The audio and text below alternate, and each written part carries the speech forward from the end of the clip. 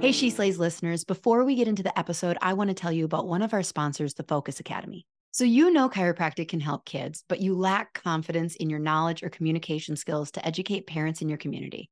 I've got a solution for you. The Focus Academy gives you the training and education to understand the why behind those wins and challenges you're seeing in clinic. They teach you how to perform a full brain-based exam, how to go beyond just the subluxation, but stay principled in your chiropractic approach and address and understand the consequences on brain development. They take a two-pronged approach. First, clinical solutions taught in a way that gives you full access to a deeper and more comprehensive understanding and breaks those techniques and approaches down into digestible and practical steps. Second, right now strategies you can employ wherever you are in your training. You'll learn how to seamlessly ask and answer the big questions in your clinical exams and re-exams and have it actually inform the whole child approach and care planning in a way your patients will understand. And since you're a She Slays listener, you'll get free access to the Focus Academy's Kickstart program. Just click the link in the show notes to get started on your journey to improving your practice. Hey, She Slayers, and welcome to another episode of She Slays Today podcast. I am your host, Dr. Lauren Brunslick, and this is episode 199, which means we are on the cusp of a big one next week.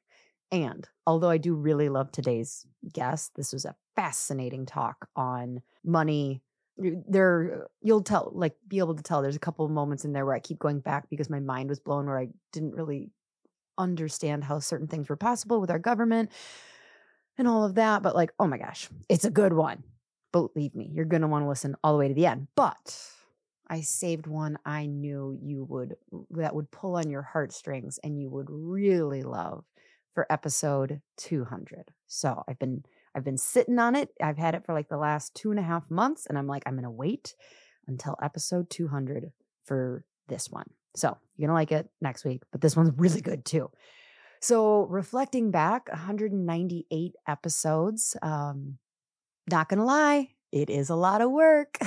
I love you. I love you, and I love that you love me.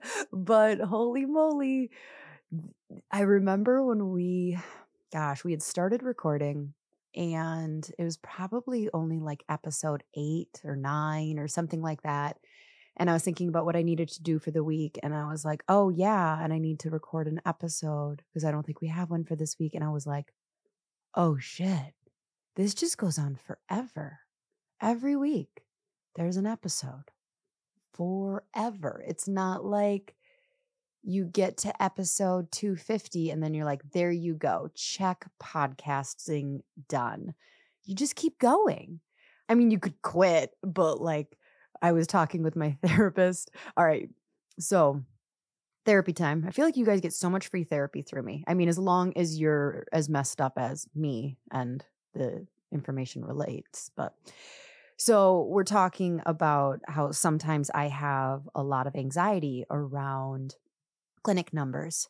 And, if I'm not confident that we're growing, if there's any sign that it's oh, this is a low month or things like that, I go into this catastrophic thinking. And she's like, well, what would the worst case scenario? So kind of, that therapy line of walking things all the way through. And she's like, well, what would the worst case scenario be? And I'd be like, well, worst case scenario, I don't think my one associate would quit. We would close 2 of the 3 clinics, and her and I, and we'd pick our favorite 2 CAs, and we would just work out of one clinic. And yeah. And we'd honestly I'd be more profitable. She'd probably make more money because our overhead would be substantially less. We'd be seeing less people a week though.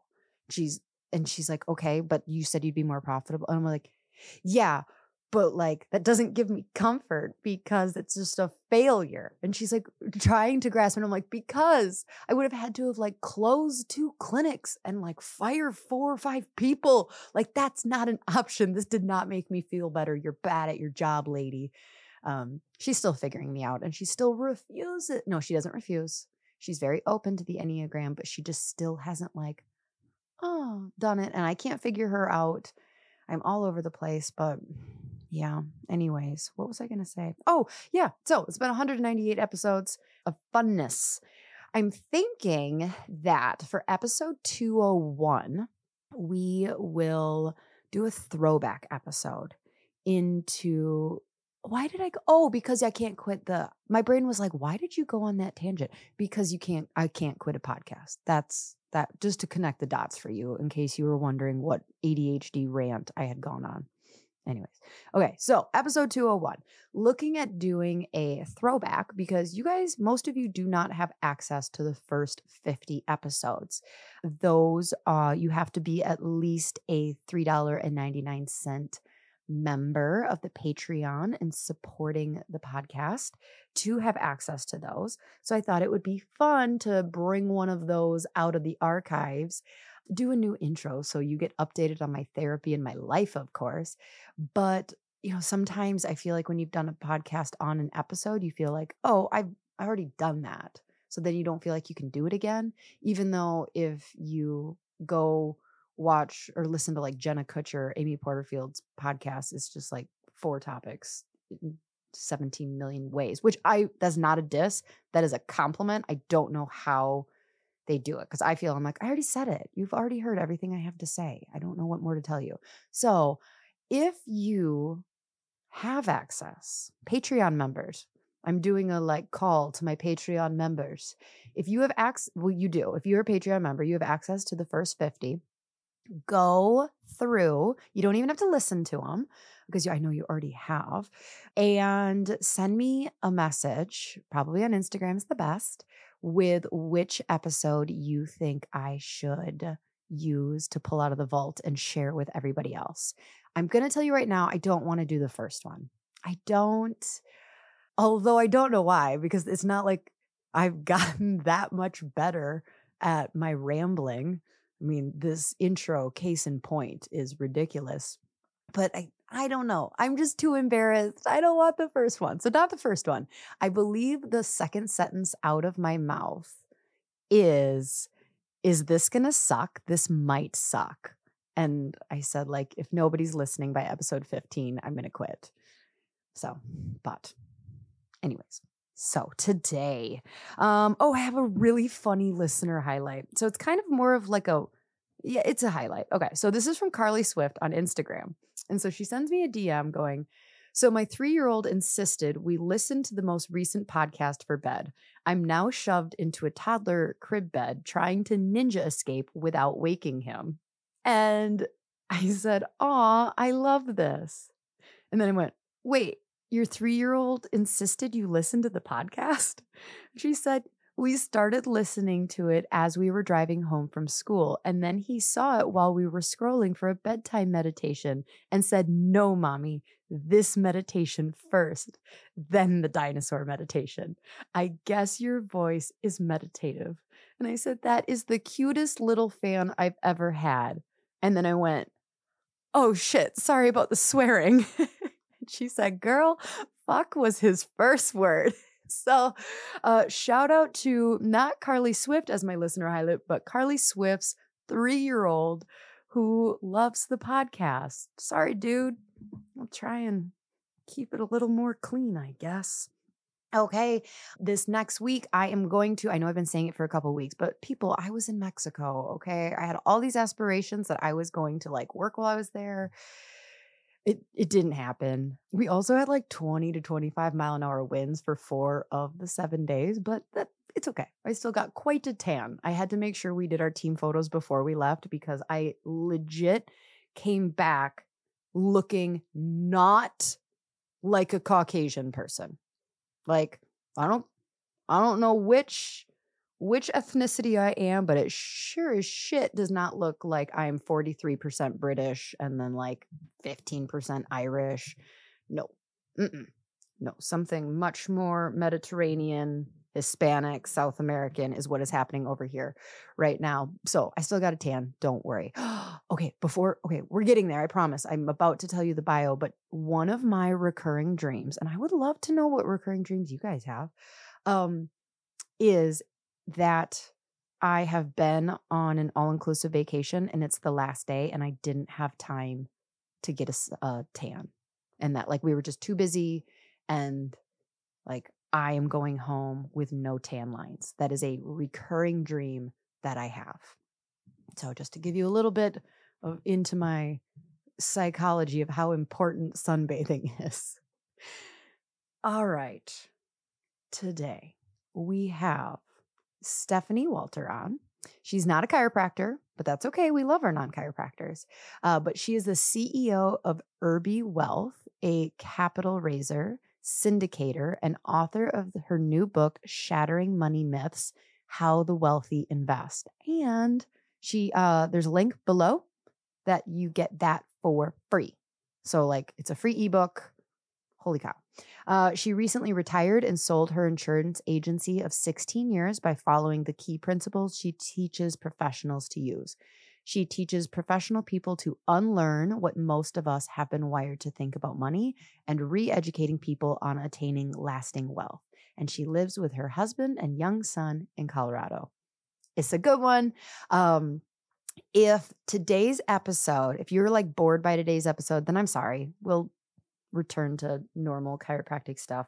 But if you are leaning in and this is where you're at in life, is learning about this type of thing, I don't mean to plug the Multi-Passionate Chiropreneur, because you can't buy it, and you can't buy it for the next 6 to 9 months. But really think about joining the Multi-Passionate Chiropreneur when we launch it early 2024. Because I have 25 students that are going through it right now. And this is the kind of stuff we are talking about. So, like I said, if today's episode lights your pants on fire, then just put a little thing in the back of your head that when I start talking about spots being open, you should be one of the first people. So we can hang. Oh, and then before we pray, I was going to say, and then I got distracted again, I'm going to the Remarkable Practice Conversion and Retention event in Orlando. And this next week, I am finally doing the giveaway. I have some emails. I've collected some emails from people who are very interested, but we're doing the giveaway. It is a $1,500 giveaway. So if I don't have your email, please send me a DM pronto, because this week, if you're listening in the future, sorry, you should listen more promptly. We're going to be giving that away, and I would love to see you there. So let's pray, because obviously some of us have had too much coffee and we need to breathe, relax our jaw.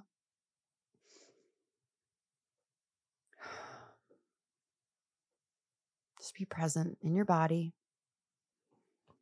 God, thank you so much for the freedom to talk about expanding our lives. Thank you for tools of communication that we have with one another, ways in which we can impact somebody across the world and the outcome of their life with a simple conversation. Help keep our hearts pure and focused on the big picture, the deeper mission, especially as we have some of these conversations around money. Stephanie today talks about how all the myths, but one of the myths that we didn't bring up is the myth that you're a bad person if you have money, and just help deepen our purpose. You can do a lot with money, but also can easily become obsessed with it. So it is this difficult relationship. And so just draw awareness to everyone listening, allow them to shed any shame or guilt. There's no place for that. Purpose, love, impact doesn't grow when you are held down with those negative vibrational feelings of shame and guilt. Growing through something involves awareness and education, leaning into prayer, meditation, journaling, and just continuing to do the work. The work is never done. Just when we think we got through We're good. We're enlightened now. Life just has its way of sending more. So thank you for those lessons. Thank you for these conversations. Thank you for these listeners. Thank you for this opportunity to convene with them in this moment. In your name we pray. Amen. Okay, crew, here is episode 199. Oh my gosh. And my conversation with Stephanie Walter. Do you know have you heard of the Enneagram? And do you know what your Enneagram number is? I don't. Okay. I think I've heard of it. And when I was in the corporate space, I think I had to take tests, right? Probably. Yeah. Yeah, Well, it's a big like personality thing. And I tend to have like a small obsession with it. And so half the time I end up interrupting a guest while they're talking, being like, are you an Enneagram 8 or something like that? Don't worry. You don't even have to take a test. By the end of our conversation, I'll have probably figured it out. So don't worry. I just always like to start because it saves me a lot of having to think if people strongly know. yeah. So Stephanie, what is your job? What do you do? I am a wealth strategist. So I talk to people generally about what they're doing. I'm not a financial planner. How is it different? It's different in the sense that a financial planner is putting you into stocks and bonds and mutual funds, and Okay. they're a cut of they're moving you into a certain area of they put your money into all these different spots in the stock market, and then they just wait and Okay. 20 years, and every year they get like a cut of what you are getting. So say you have $100,000, they get maybe 1 or 2% of that just for managing your money. I more look at people's like coming up with strategy, working on their mindset, and finding things that will work for them that might not, I might not necessarily get paid for that, but I am just kind of trying to make them understand that there's a different way of doing things.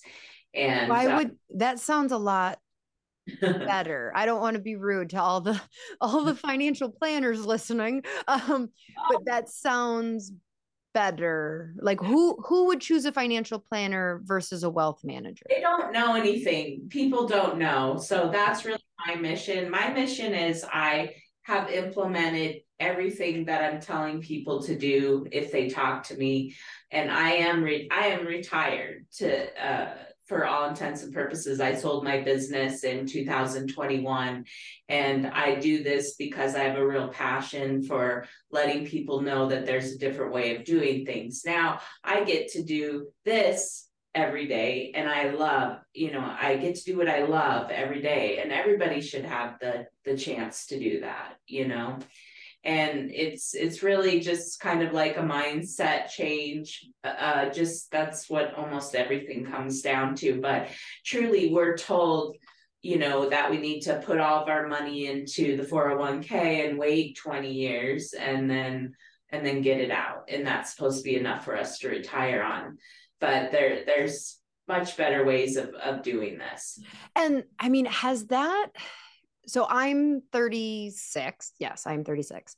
And both my husband and I, our parents really they were lower middle class. And you did the 401k thing. And it really feels like that was what you did. Yeah. And now it feels like, and maybe like the upper class wasn't doing that. Obviously, they probably weren't. But now it feels more like middle class is starting to have some of these realizations of like, is that the smartest thing to do? And like, it feels like there's a generational big shift between like what you do with your money and what is retirement. Like, how long have you been how long were you practicing? Well, I was an insurance agent for 16 years, and then I've been, doing this since 2016. Okay. So I have, but the crazy thing is, one of the strategies I talk to people about, which is investing in real estate syndications, wasn't even available. Was it even available till 2006 or 2012? Because of the Jobs Act that Obama came out with.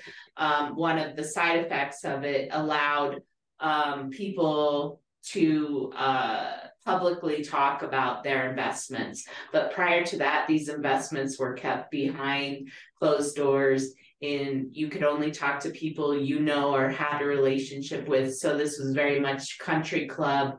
Wait. What? Yeah. You're gonna have you're gonna have to say that again. So in 2000, prior to 2012, it was there would have been no access for the majority of the people to even know about this, because we could not go on the internet, and I couldn't write something, I couldn't talk to you about it unless I knew you and had a prior relationship with you. And those laws changed in 2012, so it opened up. 2012 is not that long ago. It's not. And even the other one that I'm very strongly, proposing for people is the premium financed insurance. That's something that was, until just a few years ago, was relegated to people with a net worth of $50 million. Oh, how come I didn't hear about it?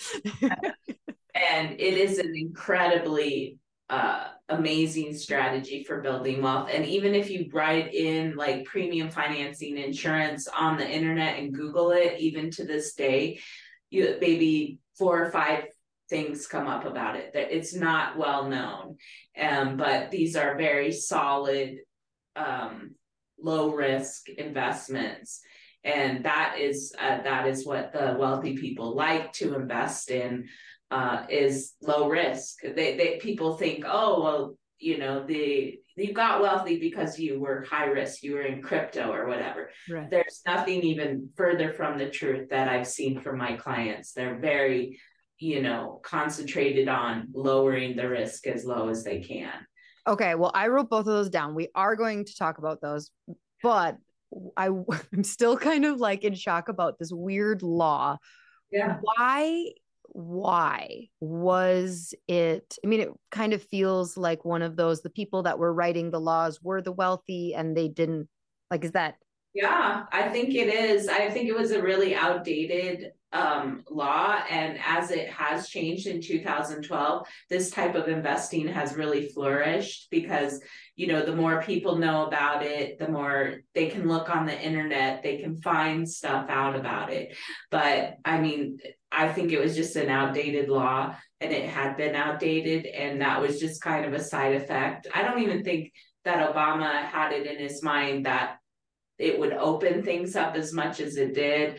It was just sort of a side effect of the law that allowed people like myself to go out and talk to you and your audience about opportunities to make money. So yeah, it's a whole different, really is a different world out there. And certainly that you have to understand that there's been changes and how to take advantage of them now, because I think now in our time is probably the best time ever, to be able to participate in some of these opportunities that really, change your finances for sure. So, okay, real estate syndication. Yes. What is that?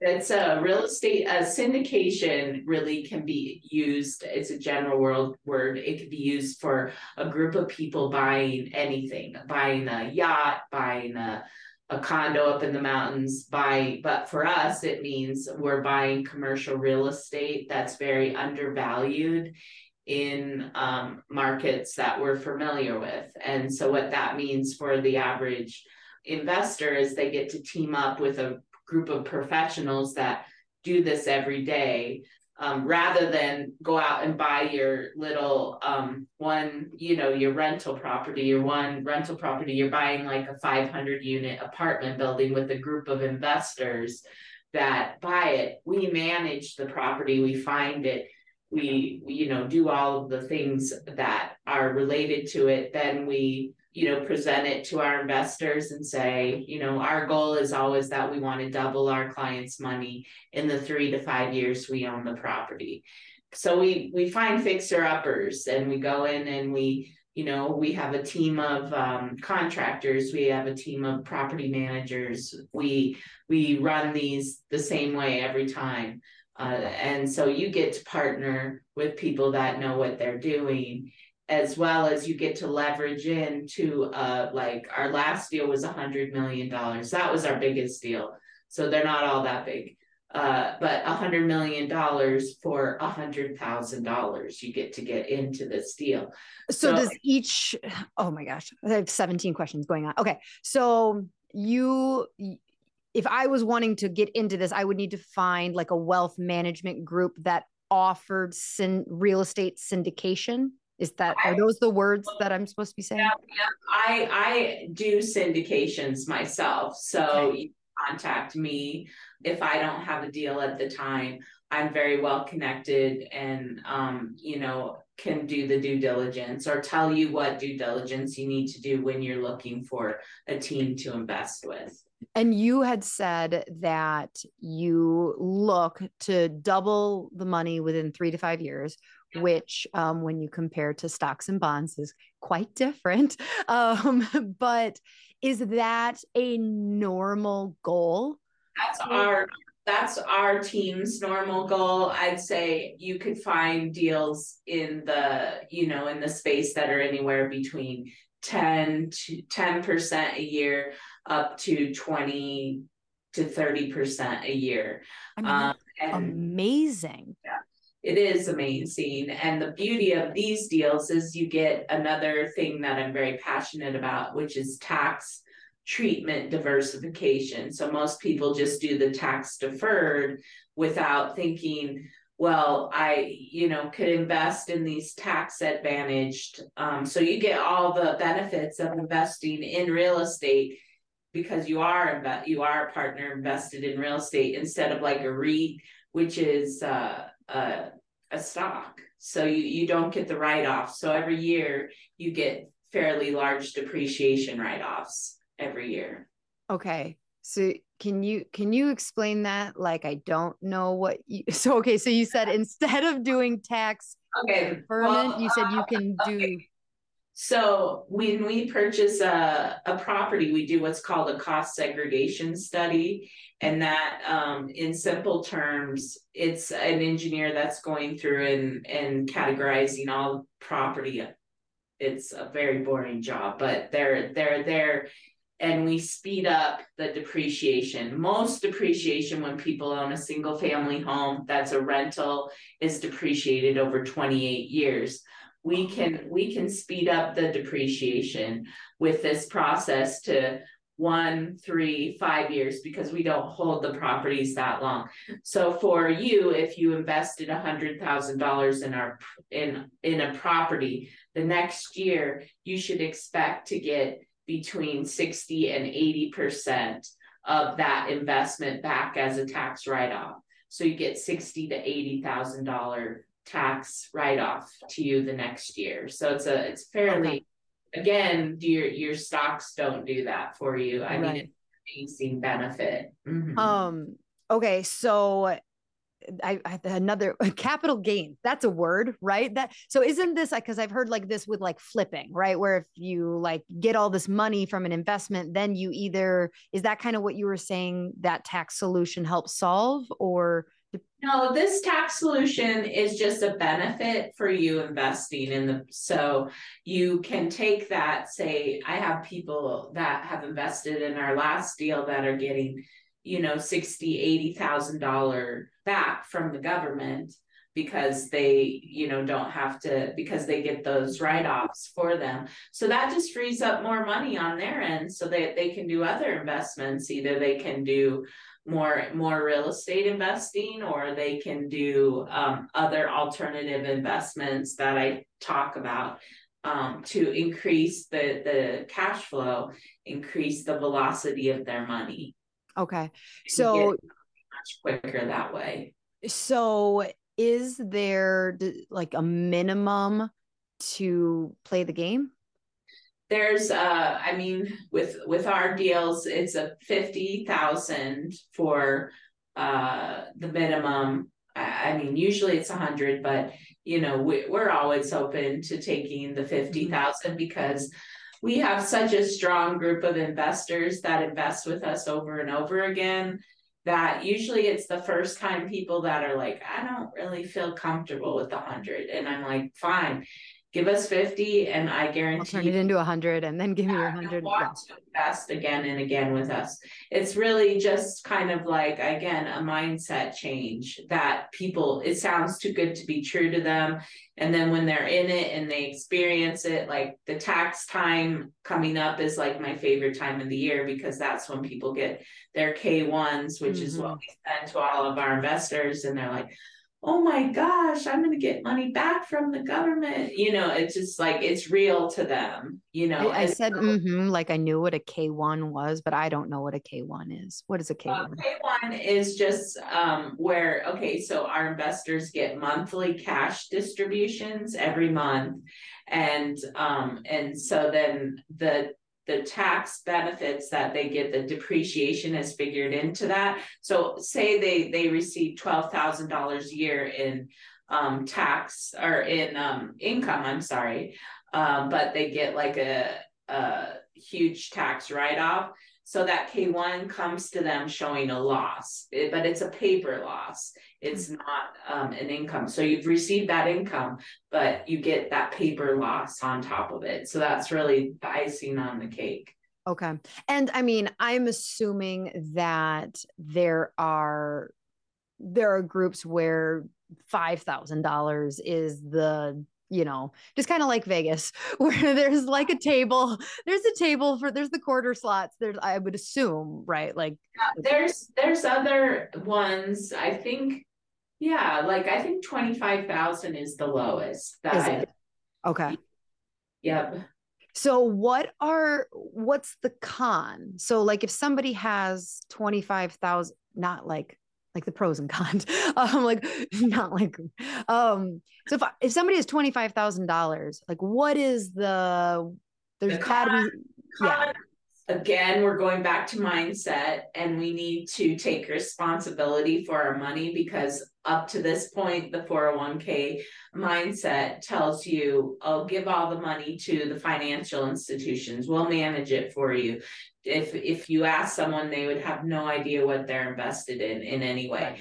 So it does entail taking some responsibility, which is what due diligence do I need to do to determine whether this is a good group of syndicators to work with. And you need to know their track record, you need to know their business plan, you need to know all the team members that are part of this group. And just questions like, how often do they pay distributions? Some companies pay them every month, some of them pay them quarterly. We pay them monthly. And then again, the depreciation, finding out how much depreciation. But the biggest thing is really determining the track record. And do they have experience doing this in this market, working with this type of asset? So there are questions that you need to ask. But once you find your group of people, whether that's us or someone else, usually we provide 1 to 2 investments a year, and that's plenty for most of our investors. So you don't really have to, maybe you would have 2 groups that you go between, but you're certainly not going between like 10 different groups. Right. Hey, She Slayers. When I first started practice, I thought I needed to dress a certain way for patients to trust me, and I spent hours trying to design communication and marketing materials that worked. After 12 years of practice, here's a couple things I've learned. 1, I don't have to wear dress pants and button-ups for a patient to take me seriously. And 2, why recreate the wheel when a design professional has already done all the work for me? Well Aligned offers solutions in both of these categories. They have the coolest and most comfy chiropractic shirts that will showcase your personality, as well as beautifully designed communication and marketing tools to help drive new patients, get more referrals, and gain better retention in your practice. From the best chiropractic apparel to modern patient education materials, Well Aligned has you covered. All She Slayers get 10% off plus free shipping on orders of $75 or more with promo code SheSlays. Visit www.wellaligned.com to save. Hey, She Slayers, I just wanted to take a moment to ask you, have you heard of PX? I don't know. Have I mentioned them before? So they're practically everywhere these days, and I am so excited to have them as a sponsor on our show because they are on a mission that I can seriously get behind. So Dr. Tony and his team have designed a pediatric, prenatal, and family chiropractic training program that has online and live event training opportunities to learn step-by-step the science, clinical protocols, and business systems behind building a thriving pediatric and family chiropractic practice. Now, here's what's extra cool. It doesn't matter if you're a student, startup, or practicing chiropractor. I mean, I am a member and I've been in practice for over 12 years now. Each and every bit of their training is applicable to you and where you're at. I've been a part of PX for a while now, and I can say that there's no one better in the space to lead you and to lead this profession than Dr. Tony and his team. If you want to take your practice to the next level in serving more kiddos and families in your community, then you must check out PX. I will drop a link in the show notes so you can head over to thepediatricexperience.com and let them know She Slays the podcast sent you there for a special little bonus. Hey, She Slayers, so many of you connect with my story as a chiropractor because I started all wrong. Years into practice, I had to completely turn it around from being an insurance and pain-based model to a thriving, subluxation-based cash practice. I have a lot of ways that happened, but I am not exaggerating when I say the number one thing I changed was adding CLA's Insight scanning technology. The Insight helped grow our practice from 300 people a week to over 500 a week in the course of 1 year, purely by showing objective findings and providing reports to patients. So many docs I talk to struggle to communicate the why behind a care plan when the patient's pain goes away in a few visits. They struggle to keep patients after insurance stops paying. They don't know how to explain why a kid benefits from chiropractic care, even though they have no symptoms. They don't do progress exams because what am I going to do to show the patient progress? I am telling you, every single thing I just said, my answer to the doc is, are you using Insight scanning technology in your clinic yet? Because it's the solution to all of those issues. If you have questions, the staff at CLA is absolutely incredible and will help answer those questions and help implement this big change into your practice. Click the link below in the show notes as She Slays listeners get preferred pricing and hundreds of dollars off their purchase. So do you recommend anybody has a 401k? Like, do you still say like, yes, you do the 401k to a certain point and then you stop pouring in and, and how do you recommend that? Well, the 401k is, I get a lot of blowback on this. I personally say no. I don't. I think if you have one, my husband has a really small one. That's fine. What I do recommend is that there's a huge, say for our syndication, we tell you we're going to be giving you 20% a year. That number 20% is the net. So that figures in all of our fees, all of everything. Now, if the stock market tells you we're going to be giving you 8% on your money, no, that is a gross number. That doesn't affect your fees. It might end up being 5 or 6% that you get. So it's quite a deceptive program. But yes, no, I believe that the 401k, I believe in the Roth 401k, something that is taxed up front, because that's another huge thing that people aren't thinking about is what will the tax rates be in when they're ready to retire. I've heard that even if they're even a percentage higher than they are right now, you should not be putting your money into a 401k because of that huge tax liability you're going to face when you retire. And how do you even make that decision? Like if your family's bringing in, let's say, $150,000 and you're like self-employed, like where's that next tax bracket? And then like is that something that can change? Like how do somebody determine like, well, am I going to be, because I would assume everybody is optimistic and goes like, well, of course I'm going to be richer, but like, oh, I don't know if I'll answer your question. If it's not, go back to it again. But the 401k, the first thing I recommend is if you want to have it and just maybe stop contributing to it and do something like this, is to get the current investments you have in your 401k into index funds, because index funds outperform any mutual fund. They outperform them like 93% of the time. So an index is just a list of the top companies, and those always perform better, consistently perform better. And they're instead of having costs associated with them, the fees are usually over, I think it's 3.25% are the fees for those. For an index fund, it's usually less than 1%. So I have a chapter in my book that really goes side by side by people who switch their 401ks to index funds and reduce their fees even by 1%. What a huge impact that has.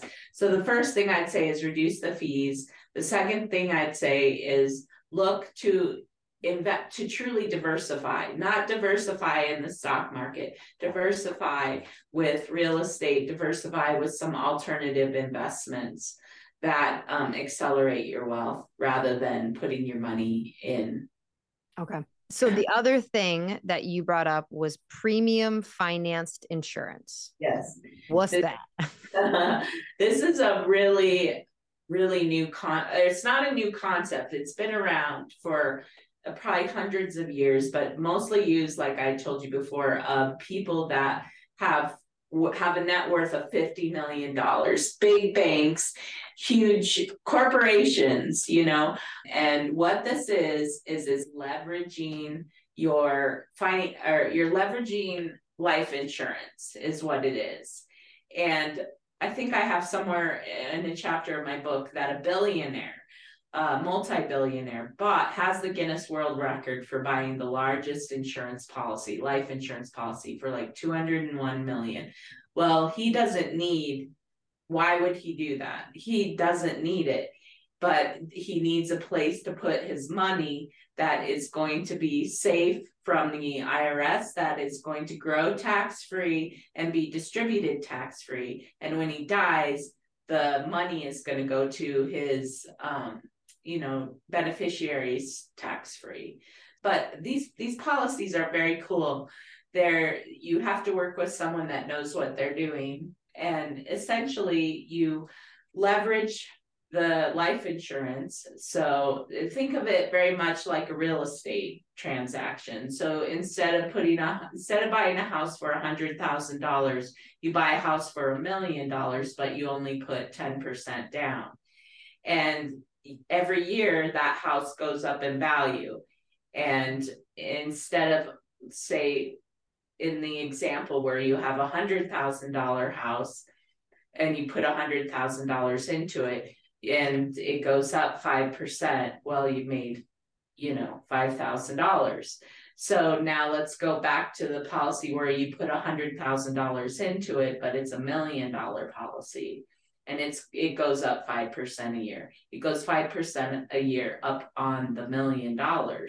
So then you get $50,000. So that's how it works, essentially. So do they grow 5%, or where was the 5% coming from? No, the 5%, that was just kind of these policies are very interesting. Again, they never go down in value because they're linked to the stock market. And before people freak out, they only get the upside of the stock market, none of the downside. So let's say the stock market goes up 7%, then for 1 year, then the policy is going to go up 7%. Let's say it's an overall bust like last year was, then the policy will get 0% increase. Okay. So it Again, never it seems too good to be true. It does seem too good to be true. But it's I don't know what to say other than that some of these things, I think some of it has to do with the internet, some of it has to do with like companies being waking up and saying, gosh, I should, you know, put out these options to people that have less money. But unfortunately, with premium finance insurance, you still have to have a net worth of $1 million. Oh, So you do? Okay. so there is that requirement still. Okay. But they have lowered it to $1 million. Yep, But that's a lot lower than 50. yeah. I've got a chance. So yeah, the way that it works is the insurance companies always make money. They're very smart people. Mhm. But so what they do is when you bring your premium into that policy for the year, they buy what are called stock options. So they are gambling. Is it going to make money this year or lose money? That's all they're betting on. If it loses money, then all of the money that you sent in is, gone. But it doesn't affect your bottom line. You just have a 0% growth. But let's say they said, okay, it's going to go up this year, and it goes up this year. They make a lot more money than they give you. They make a lot more money than the 7 or 8% that they give you. So these policies, when structured correctly with the leverage in them, they perform quite consistently at double-digit numbers. Okay. So like even my like visceral reaction to the like hearing two really cool things is like, what's the catch? Where's the thing?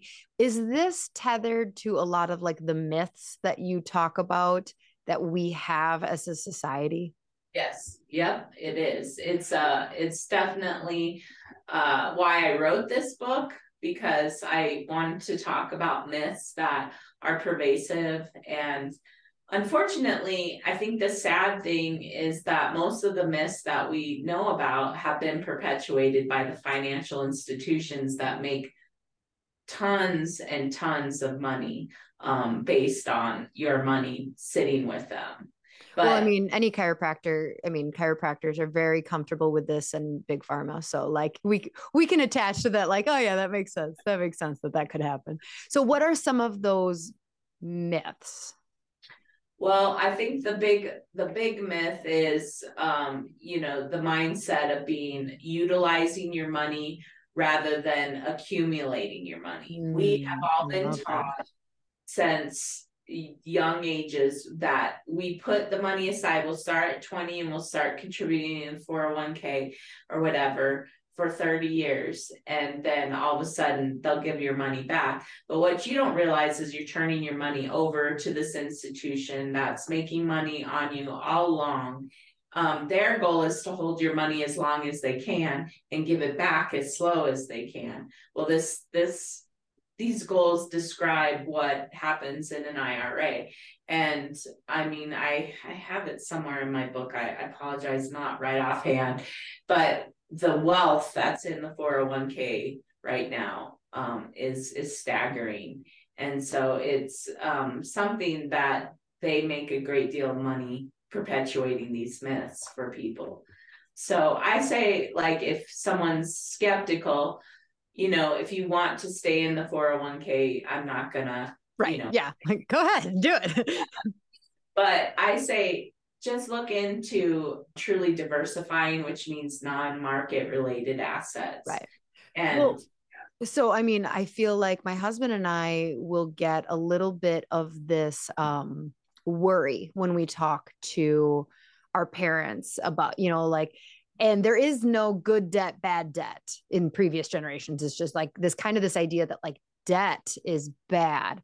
My husband tells a story about how like buying a car, even back then, like they had to save up for a car because it was like 30% interest on a car. And so it's that mindset that like, we have multiple commercial buildings that we own. And like, I can just tell every time we like buy one, our parents are just like getting more and more nervous about like, that's a lot of debt. I'm like, right, but like, it's going to be cash flow positive and this and that. It's just like a completely different getting your money to work for you. That's right.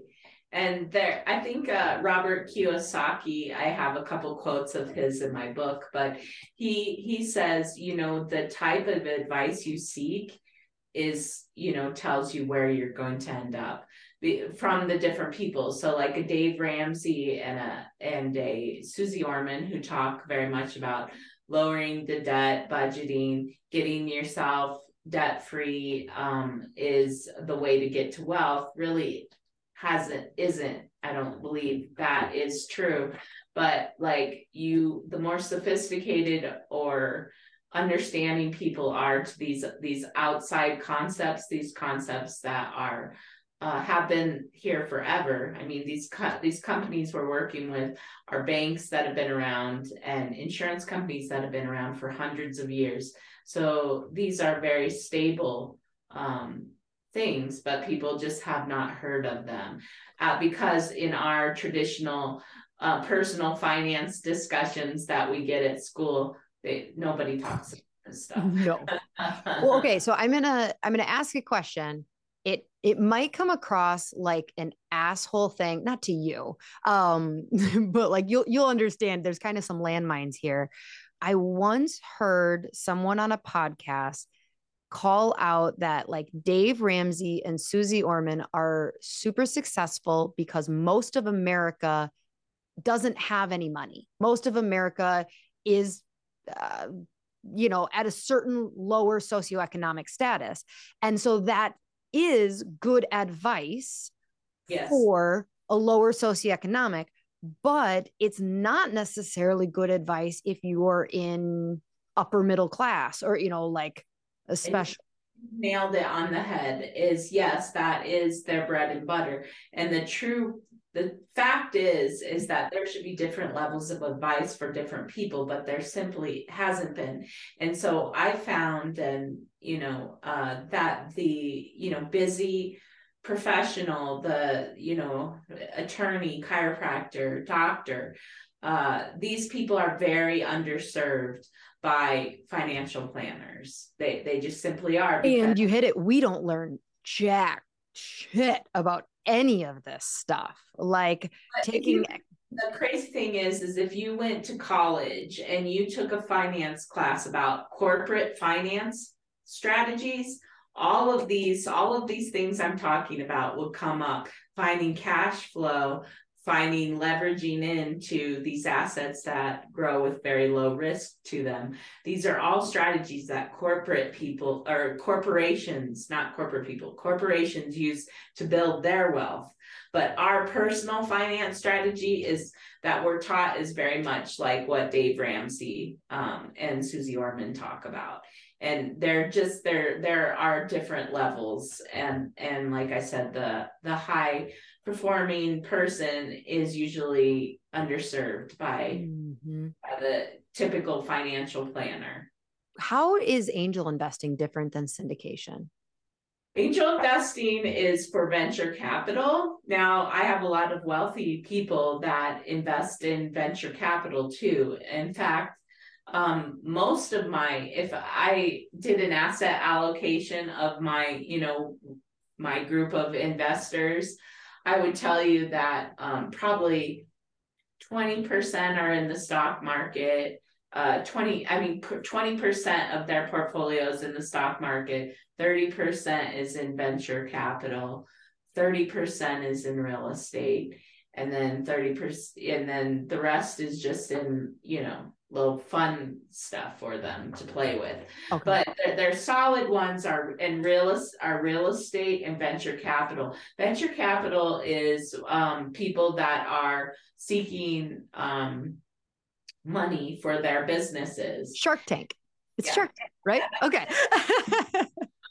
bigger companies usually, and you can be in different stages of companies that are looking for, to expand or whatnot. But again, the reason that the wealthy people enjoy these types of things is, instead of investing in the stock market where you could be in a mutual fund and you don't know anything, tell me one thing about one of the companies you're invested in.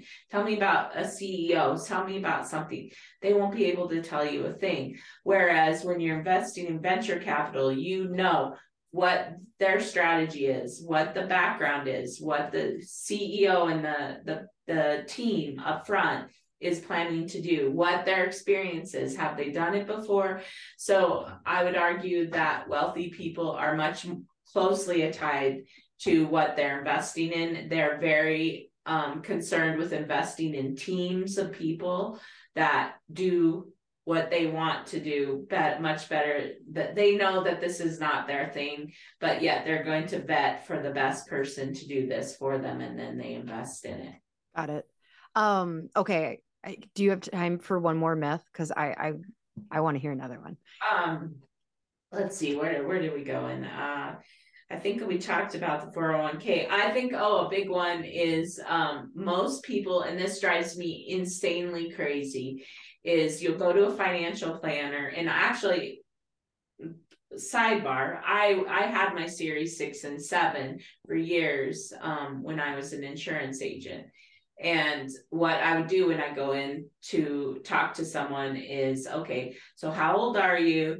What are your assets? What's your experience in the market? What's your risk tolerance? Can you tolerate like a lot of risk or not so much risk? And the idea is that the more risk you can tolerate, the more money you're going to be able to make.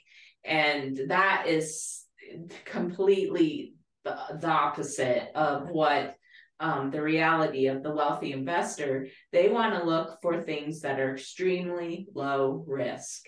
And there is no correlation to high returns and high risk tolerance. So, and I think that's a huge myth. I don't know that it'll ever go away. But it's not that's what we're told. Do you think we're just kind of obsessed with that rags to riches overnight story, that like winning the lottery ticket, striking gold, like it's kind of like innately in us that like, and it's like exactly. But your investment, your money should not be gambled. I mean, it's your money, and it is very much like, I never met anyone in my time when I was advising people like a financial planner would, that ever knew when something was coming down the pike, like 2008. Never knew, never had a clue, never advised their clients, never, because they don't know. right. They don't know any more than you do.